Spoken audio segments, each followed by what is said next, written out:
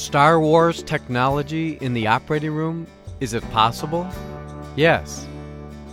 You are listening to ReachMD XM233, the channel for medical professionals. Welcome to the Clinicians Roundtable. I am your host, Dr. Mark Nolan Hill, professor of surgery at the Chicago Medical School, and with me today is Dr. Phil Faraci, medical director and chief cardiac surgeon at Condell Heart Center. Welcome, Dr. Faraci. Well, thank you, Mark. It's great to be with you again here and talking about one of my favorite subjects. Do you think, as you have done thousands and thousands of open heart procedures in your career, do you think the future is all robotic surgery and cardiac? Well, I can't see that far into the future yet, Mark. I think that we'll be doing many operations robotically, and of course the most popular operation in this country and in most countries today is the coronary artery bypass operation. And we could spend an hour talking about how that procedure can be done robotically. Imagine doing a coronary operation without a sternotomy incision. It is being done, and it will be done wholesale within a very few years. Is there special credentialing and training that must be done in order for you to do these procedures? Yes, there is. And as you know, Mark, credentialing has become a very important topic in the last 10 years.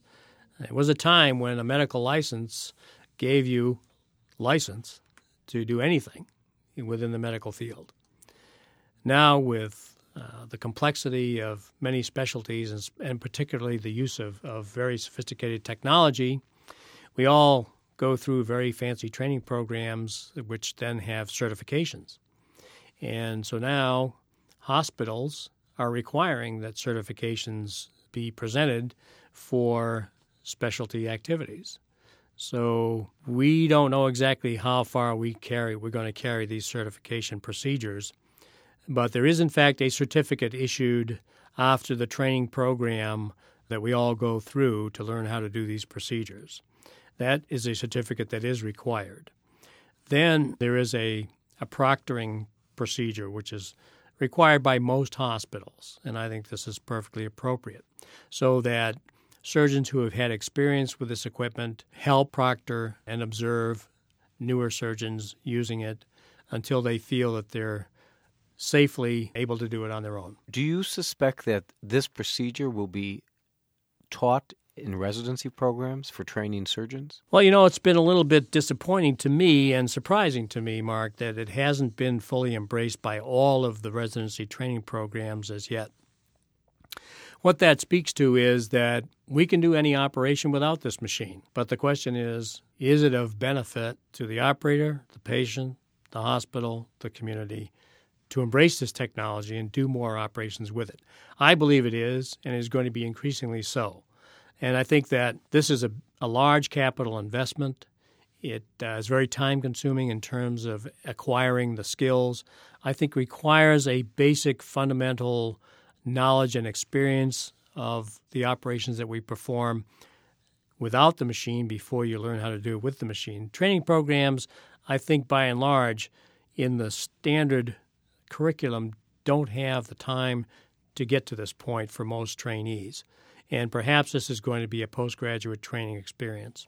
Dr. Faraci, the Da Vinci surgical system, indeed, that is robotic-assisted surgery? The robotic system that we're currently using is the result of research having been done by several companies, some Italian companies, some German companies, and now the Intuitive Surgical Company in California, who has acquired the best of each of these other companies and encompassed it into the only generally available and FDA-approved surgical system called Da Vinci. And what are the components of this system? Could you describe them? It's important to get an idea of how robotics can be integrated into the operating room, to realize that this is not simply a toy that has a button or a switch that can be turned on and allowed to run around and do an operation.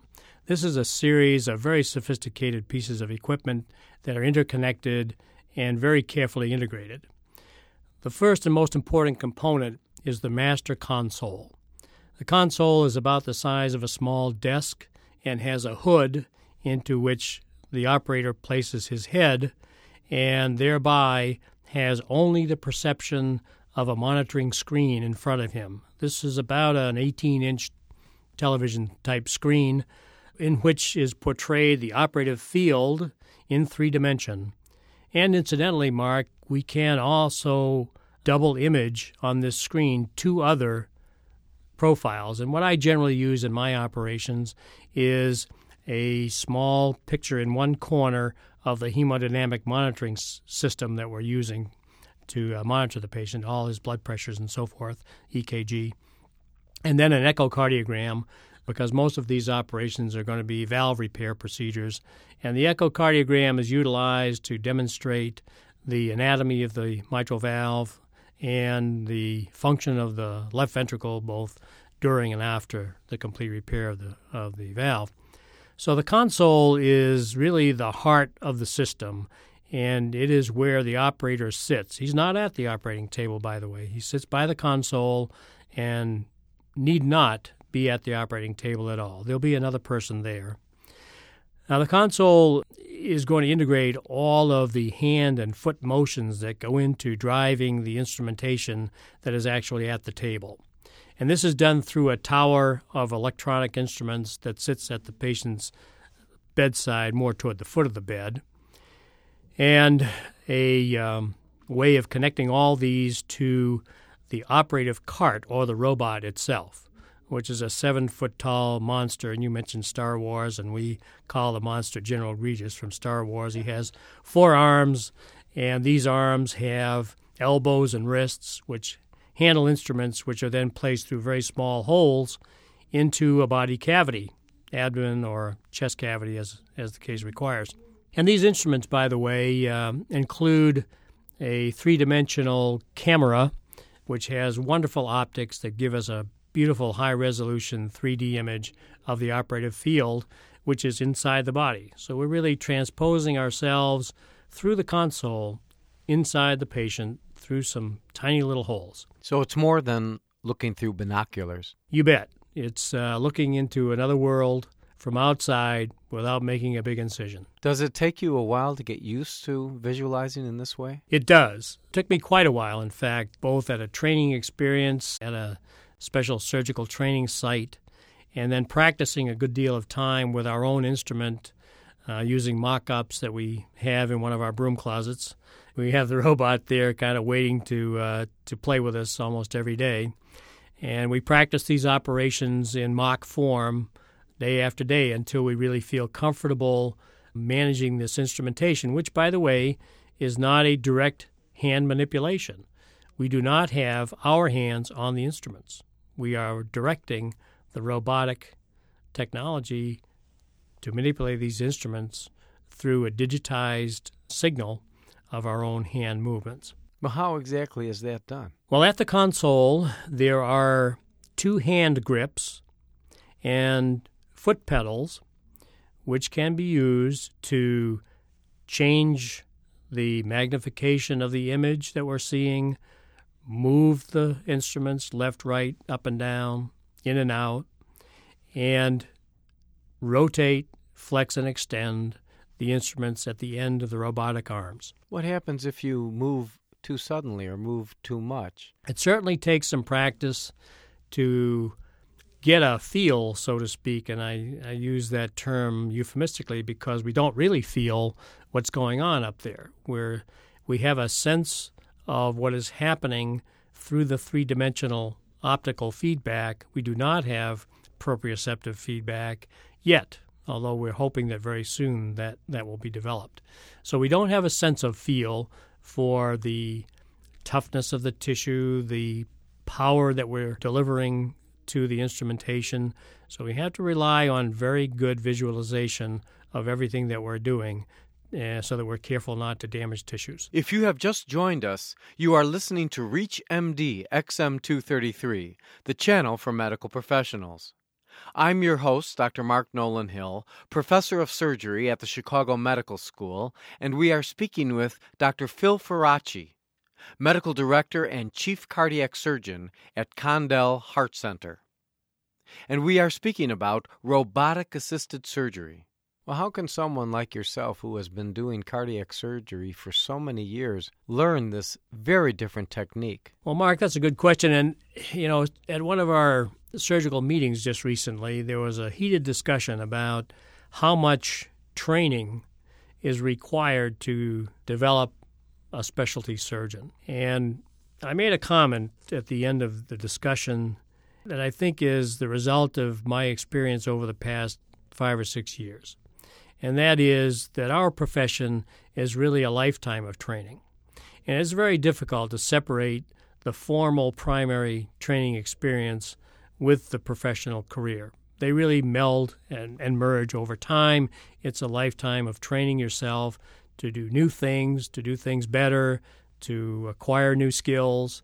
The technology that's come over the 30 years or so that I've been practicing surgery has been absolutely phenomenal. Been no way to have predicted what we would be doing now, and in fact, no way to predict what we'll be doing in the future. If I told you that we could probably take out your gallbladder without making any scratches anywhere in your body, you'd say I was crazy, but it's being done. We could talk about that. But the future is more technology, acquiring more skills, more intricate skills, in fact, and more difficult skills to perform procedures which are more acceptable to our patients. Well, I'm curious, and I'm sure the listeners are as well. How long did it take you to master this technology before you actually tried it on a patient? Went through all kinds of education and training. That really is a developmental process that begins with acquiring a good deal of fundamental skills and knowledge. But I mean specifically on the Da Vinci. Well, the Da Vinci experience has been about 2 years now for me. It started with a formal training program whereby the company took me to a site where a laboratory was set up to train on this instrumentation, and I spent 2 full days doing work on animal models and mock models, learning how to manipulate the tools, learning how it feels to control these instruments and what it looks like to drive these instruments through tissues, and then coming home and practicing with my own instrument for weeks before I felt comfortable doing an operation, and then doing operations that we might consider fairly simple. I want to thank Dr. Phil Faraci, who has been our guest. We have been discussing robotic-assisted surgery. I'm Dr. Mark Nolan Hill, and you have been listening to the Clinicians Roundtable on ReachMD XM233, the channel for medical professionals. For comments and questions, please send your email to xm@reachmd.com. Thank you for listening.